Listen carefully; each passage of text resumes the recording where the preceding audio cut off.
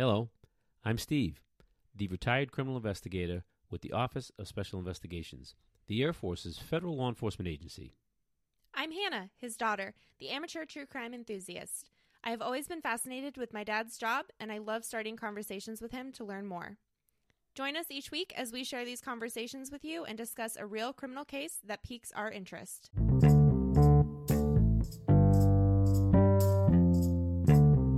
Hello, welcome back, True Crime Archives listeners. Welcome back after a little bit of a break. Yes. We are back now. Today, we are kind of taking a small look back, like briefly, but this kind of has something to do with Arliss Perry. Remember when we talked about her? Yeah, this is funny. We've done two now that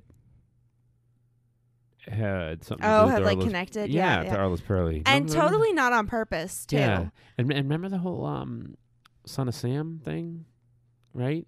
That's where I heard of Arliss Perry, and that's why I chose her, because I watched the Son of Sam documentary. And now this one is tied to Arliss Perry, too. Yes, because the two murders we're talking about today actually took place at Stanford University, on Stanford property. One of them was Stanford student, and the other, her father worked there.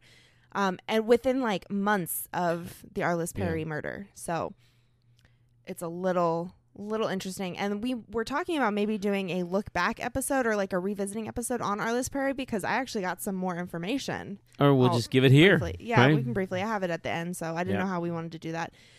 Specifically, though, I'm going to give you a little bit backstory on I'm going to do spoiler, the murderer, the serial killer we're talking about, so you kind of understand the history before we jump in to the two women we're talking about. So John Gettru is the technically serial killer we're talking about. I'm going to give you a little rundown because he's got quite a bit of a rap sheet. So he started his crimes in June of 1963. His dad was actually a sergeant for the Army, and they were stationed in Germany. So he was a Army brat stationed in Germany. And he raped and murdered a 15-year-old Margaret Williams in West Germany. Now, he was tried as a juvenile in German court, sentenced to 10 years, and he was released in 1969 after only serving 6 years, and immediately sent back to the United States, literally within 24 hours of getting out. Wow. Yeah. So 1969, he is suspected in the murder of 19-year-old Sharon Luchis. I really hope I pronounced that correctly. Not really a whole lot of other information on that other than he's suspected in that, so I'm assuming they're working on that one. 1973, he sexually assaulted and murdered 21-year-old Leslie Perloff, which is one of the women that we're going to be talking about today. 1974, he murdered 21-year-old Janet Taylor, who we also will be talking about today.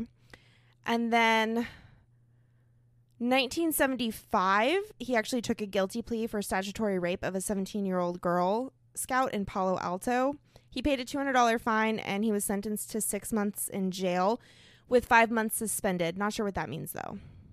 It means he did a month. So 6 months in jail? Or 6 months in jail, 5 months suspended. Yeah, so he did a month in jail, and they let him out, and they said, if you screw up... It's like parole. Right, if you screw up in the next 5 months, you go back to jail and finish your 5 months. Ah, okay. Like I said, though, we're talking about Leslie Perloff and Janet Taylor. I mentioned that both of those murders happened before 1975. He obviously, at this time in 1975, had not been found out to be the murderer of Leslie and Janet. So those are just in order of when his crimes occurred. Okay. Also, he is connected to Stanford because he actually worked at Stanford, much like Stephen Crawford, who murdered Arliss Perry. They both were employees of Stanford University. So Gettru worked as a hospital medical technician. So that is a little history of his crimes. He's got quite a rap sheet, right? So what's his name again? John Gettru. Gettru. Okay. Gettru, yeah. All right. The first girl we're going to talk about is Leslie Marie Perloff. She was 21 years old, like I mentioned, in 1973. She had graduated from Stanford and had actually been accepted to a law school in Pennsylvania. Mm-hmm. She's described as just a bright student. She was really, really smart. She finished high school in 3 years, and she finished college in 3 years, which is pretty cool. And her family had all gone to Stanford also, so it was kind of a family tradition. She had always been interested in justice, and helping people is also how she was described. She was last seen in Palo Alto, California on February 13th, 1973, leaving her job in Santa Clara County's law library. So that's pretty cool. She was working in a law library, getting ready to go to law school. Mm-hmm. So she was leaving her job around 3 p.m. She stopped for a walk close to the campus at Stanford. I saw a couple things that said she was into photography, so she was like stopping to take pictures. But she was driving an orange 1972 Chevrolet Bova. Her car was found on February 13th, parked at the gate to an old quarry in Los Altos Hills, right off of an exit from I-280, which was like 5 miles from her work. So remember, she goes missing after she leaves work. And then a few days later, her car is found. Okay. Or the same night her car is found. 3 days later is when her body is actually found under an oak tree west of where her car was, which is on Stanford property.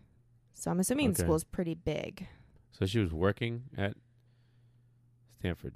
No, she worked like 5 miles from Stanford. Oh. But she was going to take a walk on like a close property of Stanford. Okay. Like it was owned. Yeah. It was the land. Stanford land is how they described it. All right.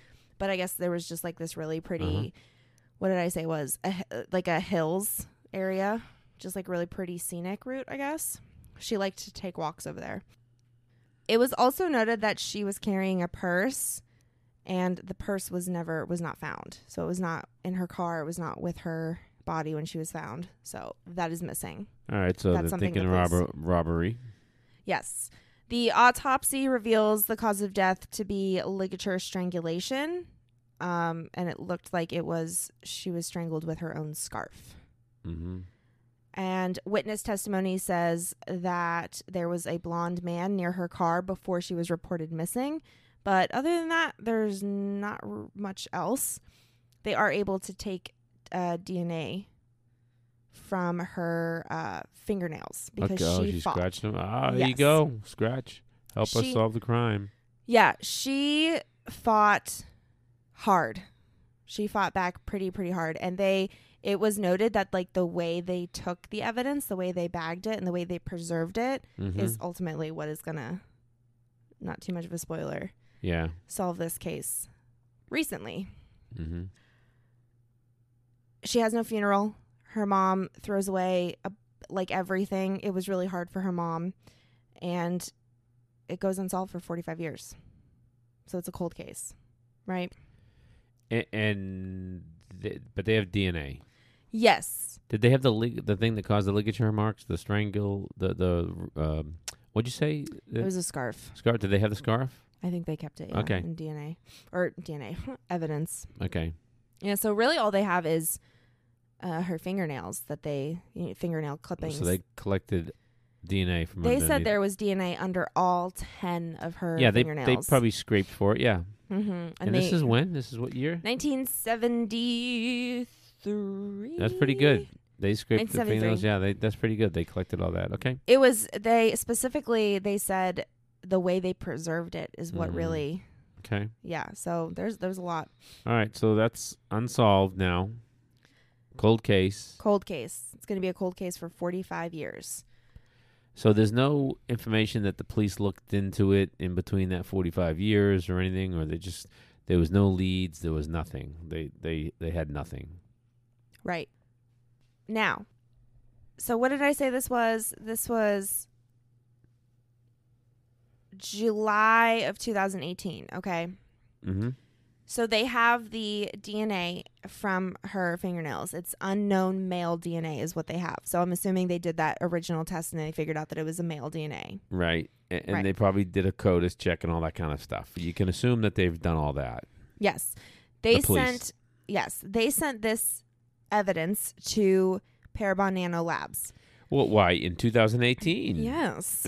Now, they were expecting it to come back to be a match for Stephen Crawford, because this is at literally the same time, the same month that they're sending the DNA to Stephen Crawford. I think that DNA came back like literally just a couple weeks before hers. So this really prompted, the Stephen Crawford thing really prompted them to check this DNA, because they figured it would come back to match Stephen Crawford. And he's the guy He killed Arliss Perry. that they have is killing Arliss Perry, correct? Yes, and if you remember, they had a warrant that they were serving when he shot himself. That's right. Yes. Oh, good point. In 2018. If you're interested in that, go back in our archives there and look for the Arliss Perry episode. I'll tell you what it was here in a minute. Called. What the title was, but go ahead. They're really thinking, obviously they have to cover their bases. They can't just go right. And Stephen Crawford has killed himself at this point, or close to it. They run the DNA. So they send it to Parabon Nano Labs in Reston, Virginia. I don't think we've mentioned that before. Well, we haven't in a while, Yeah. Because we've talked about them quite often on this show. So as a reminder, they're in Reston, Virginia. And Cece Moore is the one who's working on these two cases as well. Yeah. And she is able to lead them to John Getrew. Now, remember, she has to go through the DNA and build a family tree to come up with potential names. And then law enforcement has to look at those names and then narrow it down to people who lived in the area, maybe people who had a rap sheet, stuff like that. And John Getrew, as we mentioned before, is already a convicted murderer. Yep. And, was living in the area. So it worked at Stanford, actually. So he's looking like a pretty decent suspect for them to go talk to. And it was sex crimes, too. So you gave a good background. That's why you did that. So our listeners would kind of now know. Because remember, they were expecting him, or they were expecting the DNA to come back to Stephen Crawford. So they're like, crap. We have another killer on the loose. But wait a minute, we have a good suspect. So they have a good person. So it comes back to that person. So yeah. Not to mention, though, that the murder of Arliss Perry and the murders of Leslie and Janet were also very different. Mm-hmm. So they were expecting it. That's fair, too. But yes. they were like, yes, that's what a are good the point. odds? Because if you remember in Arliss Perry, there was some sort of signature with the candlestick and things like that. It seemed like it was a, what's the word? Demonic or satanic. Like a satanic type thing. That one was still also sexually motivated, though, too. Mm-hmm. So I think that's why they were... And this one's particularly brutal. I'll talk about that in a little bit. It's particularly brutal, this one. Leslie? Yes. Well, both of them both are. Both of them, yes. So, okay. So now what do they have to do? The police have to go... They have to collect DNA from this guy. They have to go try to get his DNA somehow legally. And they are able to pick up a discarded coffee cup. I love it. How many of these? Our listeners are going to be like, come on, you guys are just making that up. No, this is how easy it is to get your DNA. Yeah. Legally. Yes. Legally. And this is why we're going to probably talk about the law soon. You've already mentioned that Maryland and Montana each have developed a law to sort of put some constraints on this in the use of law enforcement. But I'm going to continue arguing with it because you get rid of your DNA everywhere you go, and you really have no choice unless you wrap yourself in cellophane and don't breathe. It's pretty hard not to leave or throw DNA around somewhere. Yes, I agree. All right, so they got a suspect, and they go, how'd they get the coffee cup? Walk me through that. They weren't specific. I think they were just following him. Right. They were surveilling him. So for our listeners, what they probably do is they start looking into his background, like you said, and they say, might be our guy. He lived in the area at the time. He's already a convicted murderer. He's a sex crime guy, convicted murderer. Yeah, I mean, where bad stuff's going on, more bad stuff's going on. So let's figure out, well, he has no DNA in the system, so let's figure out how do we go get his DNA. Well, let's surveil him. And they do surveillance. They probably develop some sort of pattern of life, and they realize maybe he goes to this one place where they identified, maybe it was routine, maybe it wasn't. That's what we don't know because that's the investigation. They sort of keep those details close hold. They either determined he routinely went to a place for coffee or it was a opportunity, and they were surveilling him, and they had pretty good surveillance on him. And he drank the coffee and discarded the cup. And as you've mentioned before, they have to make sure that they are right on it. Yeah. So they can prove that. I'm sure you think they were wearing body cams because, a lot of... Yeah, they all do now, yeah. Even the detectives that are doing surveillance, because there you go. There's footage right there of it's them possible. picking it up. Yeah, it's possible. I feel like that would be smart. So in November of 2018, he is actually arrested and charged with this murder. Now, this is going to get a little sticky and confusing when I start to talk about Janet. And you guys are going to be kind of confused because I was a little confused when I was reading this. So he is charged and arrested in November of 2018. Now, currently 2021, he has not gone to trial for this. He did enter a plea of not guilty, but I saw a couple different things. One thing said that he had a brain aneurysm, but I don't think that that's credible. I don't know how real it is. But the main reason that I saw for the delay is just a backlog of there's just so many cases. And I mean 2018 was especially in California, we've got a lot of serial killers being found out in 2018. And don't forget, if it takes a couple years anyways, now you're into COVID, right? Yes. So now we got COVID extended that, so what would have been maybe 2 years is now into 4 years. Yes. Which again, remember I brought up a fair and speedy trial and what goes into that. So that's a whole nother question too, I think. Nonetheless, he is arrested and charged in November of 2018. That is kind of where we're at for Leslie's case, right? So we have a DNA match. We have someone that we've arrested and charged. We just don't have the trial yet and the conclusion of the trial. Now, I mentioned Janet and Taylor. Also, I want to clarify too, Leslie, where is it? Santa Clara? Yes. So Leslie Perlov's case was being handled by the Santa Clara Sheriff's Department, which was also the same in Arliss Perry's case. Janet Taylor, her case is being handled by San Mateo Sheriff's Office. So in this case, they're actually kind of working together, which is really interesting. So Janet Taylor in 1974 is also 21 years old. So this is literally just a year later after Leslie's murder. Her father was actually the football coach at Stanford University, and he was the athlete director. His name was Chuck Taylor. Athletic director. Oh, yeah. Athletic director. Yeah, you're right. I'm sorry. Means he's in charge of all sports. It's a pretty prestigious position. Yes, his name was Chuck Taylor. So she did not attend Stanford, but her father did work there, so she was in and around the campus a lot. She actually went to, I'm going to pronounce it wrong. It's spelled like Canada College, but it had like one of those little things over the N. So I'm not sure how to pronounce it. My apologies. She was living in La Honda with her boyfriend. Also, I watched a 2020 episode that literally just aired like this week on all three of these cases, and her boyfriend was interviewed. Oh my gosh, today he was crying, talking about her and how much he loved her. It made me cry. Yeah. He was like blaming himself. It was so sad. So she worked in an office off of the same road, actually, where Leslie's car was found. We've got a lot of connections here, too. So it's going to get a little confusing. March 24th, 1974. Well, not confusion if we're talking about the same bad guy. It all will make sense in the end. Yeah, it'll make sense. But like as I'm explaining it might be confusing. Yeah. It was a little confusing for me at first, the way I had to type it out in a certain way. So March 24th, she is dropped off at Stanford by her boyfriend, I believe, and she had dinner with some friends. And she left her friends around 7 p.m. She was planning on hitchhiking back home. Now, they did offer her a ride, but she was like, no, I'm just going to hitchhike. It's about 15 miles back home to La Honda from Stanford University. And the next morning, her body was actually found in a ditch on Sand Hill Road and Manzanita Way on the same property, Stanford University. She also had a purse that was not found, too. So again, possible robbery. Yeah, well, that's what the police are thinking. Oh, it looks like a robbery, maybe. Yes. Now, well, once they find out that she had a purse, they didn't know that probably immediately. Yeah. And her body was found basically in the same area as Leslie's too. It was all within the same small area. This is a year later or 6 months later?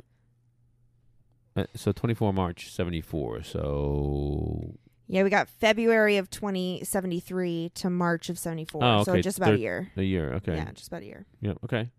She had been strangled and beaten in the face. Mm-hmm. She had been strangled with her sweater, is what it said. It appeared like. Law enforcement were not able to conclusively say if she had been raped or not, but they were able to eventually recover DNA from the inside and outside of her pants. It was like there was like a tear in the crotch of her pants. Mm-hmm. So the assumption there that the law enforcement agents talk about in the episode I was watching, the assumption was that he was trying to, but she was fighting back.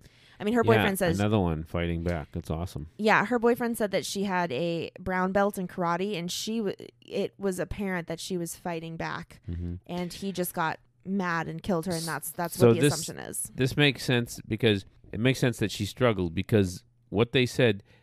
So he strangled her so much that and through her sweater that it left impressions of the turtleneck sweater on her neck. Mm-hmm. That's how much he strangled her.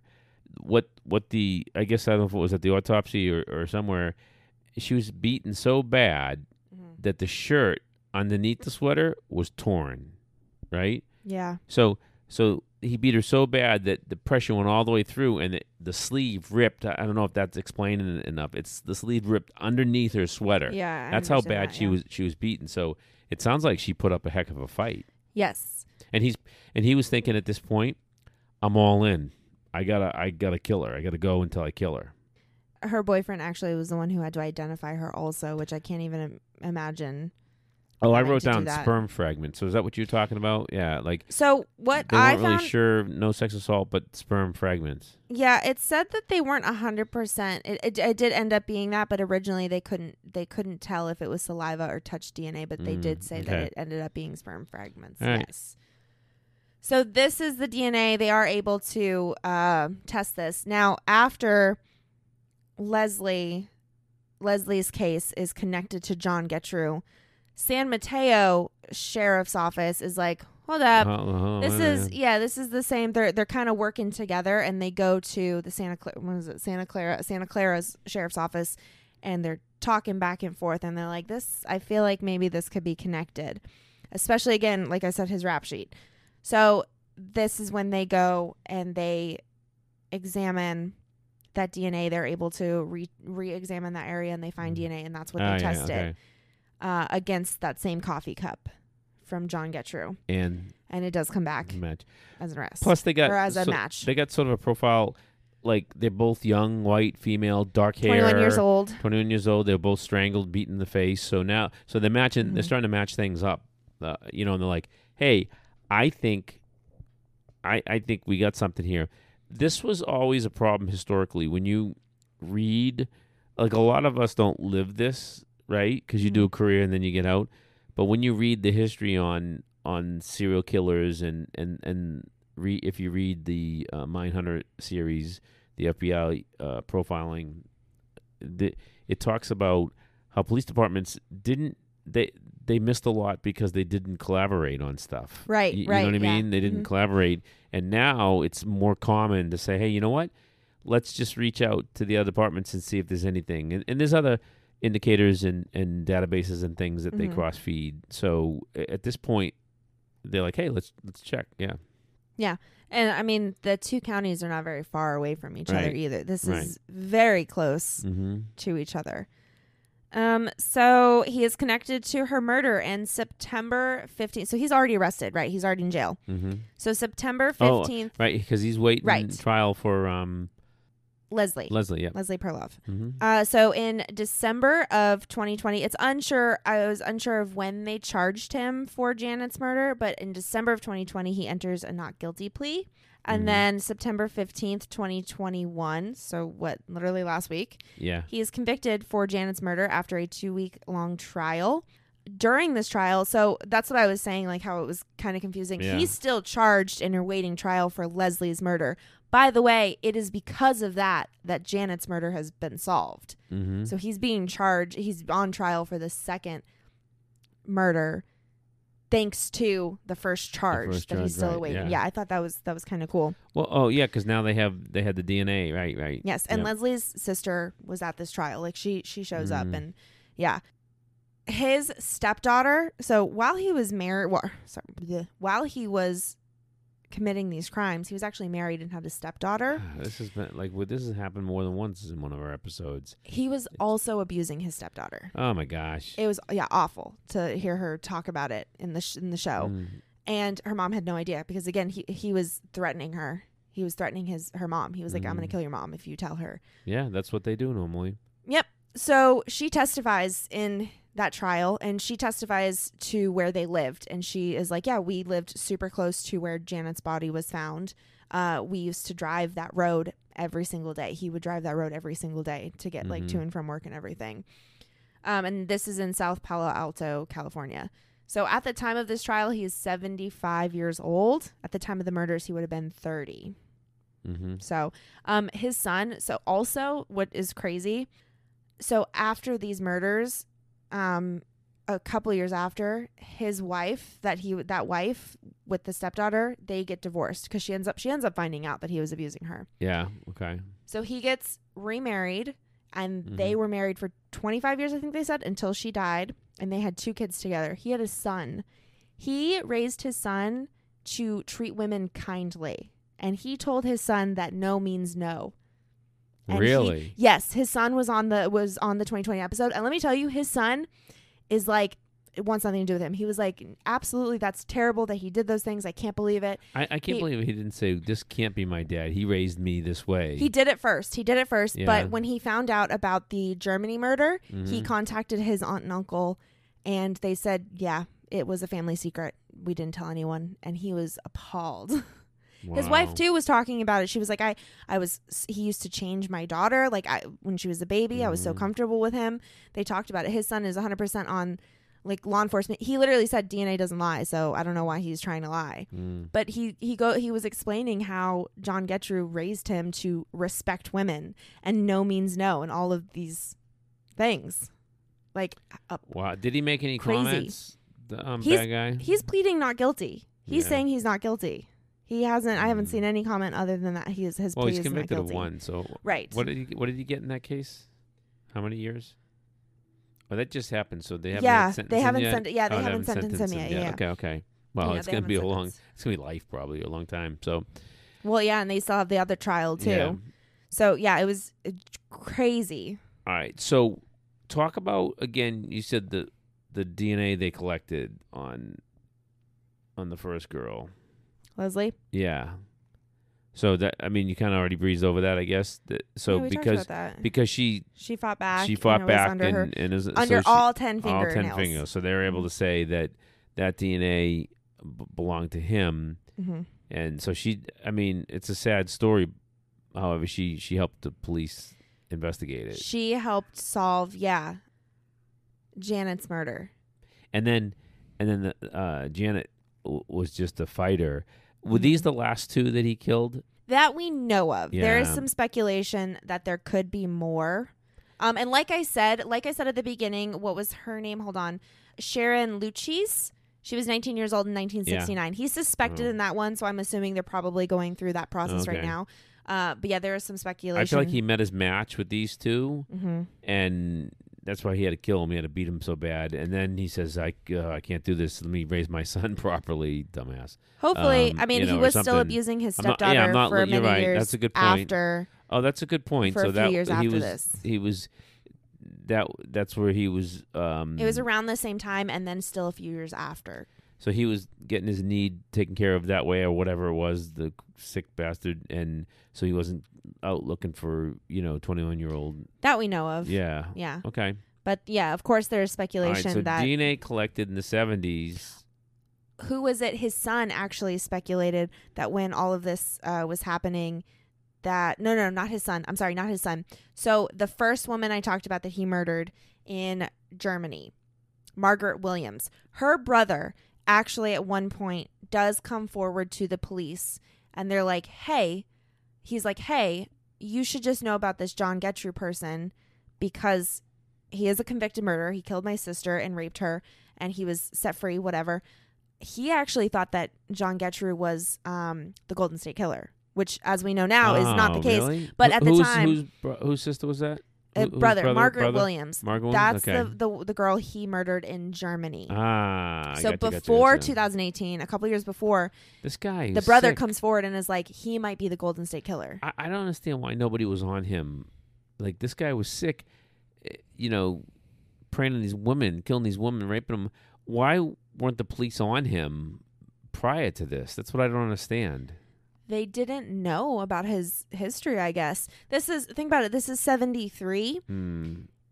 How far, how easy is it in 73 for them to find out that he has a murder charge in Germany? Because remember, he was tried in Germany, right? In a German court as a juvenile. He was also tried as a juvenile. Okay. And he's also a military dependent at that point. So when he came back to the States, it's like it was kind of expunged. never happened. Yeah. It was like juvenile records locked up or something like that. That's what it sounds like. Yeah. And from my understanding, when we were overseas, it kind of did seem that so KDAP was the program that they had for the dependents if we were to get in trouble. Yeah, I remember that. Yeah, similar, I think, to an NJP maybe, or it was similar. Yeah. It kind of seemed like if we did get barred from Ireland or sent back, it was a juvenile thing that wouldn't really be on our record. Yeah. That's interesting. There's a gap in the system there. So that was the only thing. And this is 73. Yeah, so that was the only thing. No, I'm sorry. That was in 69. I'm sorry. Yeah. That was in 69. And then he started killing, though. So you're right. He didn't Years have. Later. So when we described that at the beginning of this episode, people were like, oh, he's the guy. Like, now I would know why. Yeah, I wanted to give that background. But the past couple of years, I don't understand why he wasn't on the radar. Wasn't he? Well, it all happened at once with Arliss Perry. It was all within months of each other that the DNA was tested. So, and again, Arliss Perry was murdered, and that was the first one in Stanford. Yeah. When it came back to Stephen Crawford, they were honestly thinking it was going to be Stephen Crawford. Okay. So that's what they were expecting. Right. Yeah, this is weird, but the way we explain that would make you think that the police would have been on to him. Wow. He was under the radar. Once they tested that DNA for from Leslie, then that was kind of the assumption that they were working on. John Getru has probably murdered before, so let's check others. All right, and that's what I'm saying. That's why San Mateo was like, hold up, let's check too. And then they were able to extract his conviction in Germany because witnesses came forward, right? Yeah, and it did end up coming out. They didn't say specifically, but the brother had already come out. Okay. But you're right. I get what you're saying. The brother had already come forward. Yeah. It was I don't know what county he went to though is the thing. He just said that he went to the police and the FBI. He went to the FBI and said, "I think the Golden State Killer could be John Getru." So think of it. When this is all happening, they're like, "Yeah, whatever. Okay." Maybe they look into it. And then in 2018, the Golden State Killer is found. So they're not, he's like, oh, this is probably just a brother that's pissed. Man, these poor girls. And, but they got him, they convicted him, and he's pending. Pending sentencing and pending a trial. Yes. Second trial. So we will be able to have an update for you guys. So again, this was really cool. Police collected evidence properly and preserved it properly in 1974. Right. How many cases have we done where, 60s, 70s, even the 50s, I think was one.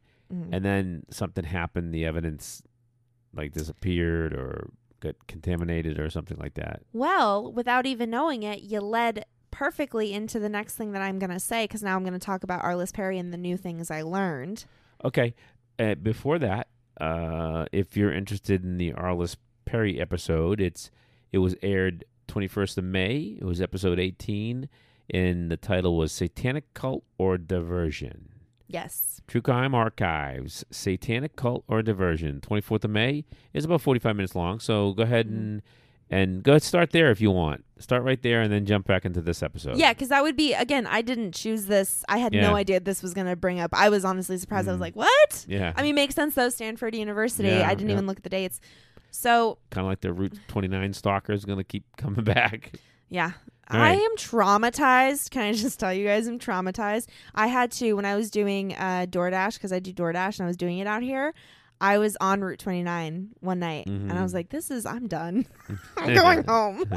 I ended up pulling onto it. All right. Anyway, I'm traumatized. Yeah. So preservation of evidence and go for it. So, yes. So, like I said, I was watching the 2020 episode that literally just aired a few days ago. I can't talk. Like last week. And they were talking about the evidence.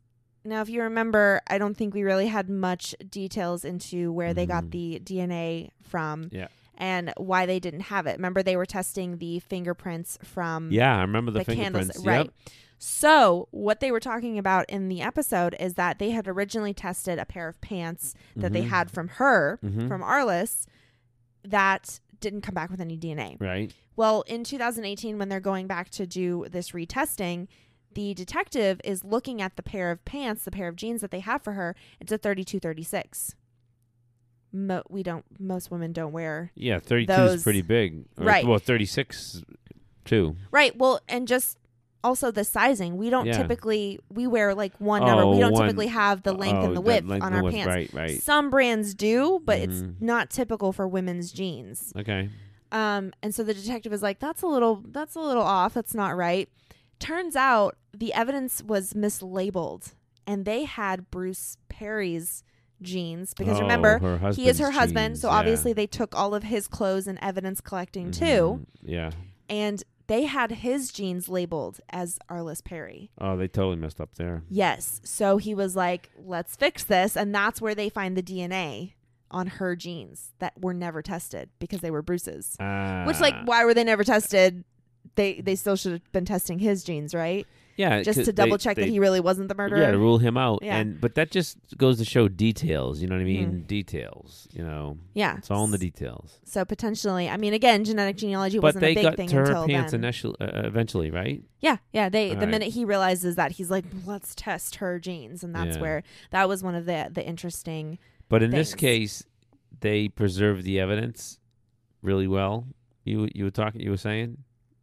In Arliss's? No, in the current case we're doing. Oh, yeah, like the fingernails. They specifically said over and over again that really the only reason they were able to have DNA is because they preserved it so well. That's good. From under her fingernails. The way they took it, the way they clipped it, and the way they preserved it. Mm-hmm. And again, there's just a lot of like extra stuff. They're friends. So Arliss Perry and Bruce Perry's friends from high school were interviewed in this episode that I was watching. Oh my gosh, it was so sad and hard to watch. Her friend was reading like her letters from her. They were talking about them, describing them, how they met, and it was kind of a shock that they started dating, but to get married young was super common. Remember, this is in Bismarck, North Dakota. This is a small town, very religious town. So it was just all super common. Did they know these two? Janet and no, Janet and Leslie. Yeah. No, they didn't know them. No. That was basically it. Okay. I did get to hear more I got to hear the 911 calls. So if you remember, again, go back and listen to the episode. Yeah. We talked about how Stephen Crawford was the security guard at the school, and he was specifically covering the church that night where Arliss Perry was ultimately found. Well, when Bruce Perry reported her missing, 911, the dispatch called Stephen Crawford. Remember, they called him? Yeah. And they said, hey, have you seen her? Have you whatever? Yep. They played the whole clip. We got more of it now. Yeah, you get to actually hear it. Well, now we know why, because it's a little insensitive. Oh, my God, yeah. Yeah.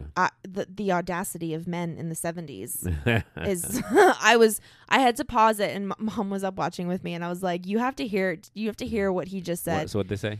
He's asking Stephen Crawford if he's describing Arliss Perry and asking him if he's seen her, and Stephen Crawford's like, no. So remember, this is the security guard, so they can do this. They don't have dispatch to him. Dispatch to him. He's the security guard, so they're in a trust relationship. But he also was a police officer. He was a police officer, security guard. But what I'm saying is they don't know they're talking to a bad guy, nor should they think that. He's the security officer. Right. So a dispatch officer is like, okay, well, if you see her, let her know that her husband's sorry for arguing and to get her ass home. I was like, it was the way, you guys have to listen to it, the way he said it. I was like, I don't like you. Yeah. Yeah, and then also what we didn't know was that when she is reported, when he finds her, he finds her body, right? In quotation marks, Stephen Crawford finds her. He calls it in. I think we did have the note that he referred to her as a stiff. He said, we've got a stiff in here. Yeah. And he referred to it as DOA. Yeah, right? dead body. Well, dead on arrival, right? DOA. Yep. But he doesn't say dead body. He just says stiff, which the detective talking about it was like, I've never heard anyone refer to it. No Not person in law enforcement. yeah, no person in law enforcement. He actually goes missing for 2 hours. I don't think we had that in that episode when we talked about it. He went missing for 2 hours while the police and the detectives were inside the church. He was just gone for 2 hours. They couldn't find him. They were trying to get a hold of him. They called back to dispatch to see if he was there. They ended up calling his wife, which we also got to hear that in the show. And she's like, what's wrong? What's going on? He's like, well, we need your husband. Can you please tell him to come find us? 2 hours. And the detectives believe that he was getting rid of evidence. He was cleaning himself off. Yeah, that makes sense. Yep. Of course, they didn't get to talk about that, I don't think, right? What? He killed himself, right? Right. So then the next thing that they also add, so when you and I were originally doing our research, we got to see a small clip of that body cam footage of them going to serve the search warrant because again, that's right. And we could hear the gunshot. Right, but it was only like a 5-6 second clip that we got to see. Well, in the show, they put the entire clip and they put the interview clip too. So he was interviewed in 2016. Again, you guys have to go listen to the episode. Yeah, go watch go listen to Satanic Cult or Diversion. Yeah. And then now that you have the update, go watch it. Yes, because it's more in depth there. Yeah. But they show the entire clip of them trying to serve the search warrant, and it's just crazy. Cool. So I also recommend that 2020 episode. It's an hour and 15 minutes long on Hulu, but it was really good. I enjoyed it. So yeah, I think that's it. Is that it? So we're still waiting trial and sentencing for this guy. We can do an update on Instagram or something when that happens. And Twitter. Yep. So if you guys want to go follow us on Instagram and Twitter for any and all updates, our Instagram is True Crime Archives Podcast and Twitter is TC Archives Pod. And then you can also give us a rate and review on Apple, iTunes. What is it? Podcasts? iTunes. I can't speak. I can't remember what it's called. Apple Podcasts. Jeez. Yep. And Anchor.fm. And we will talk to you guys next week. Later.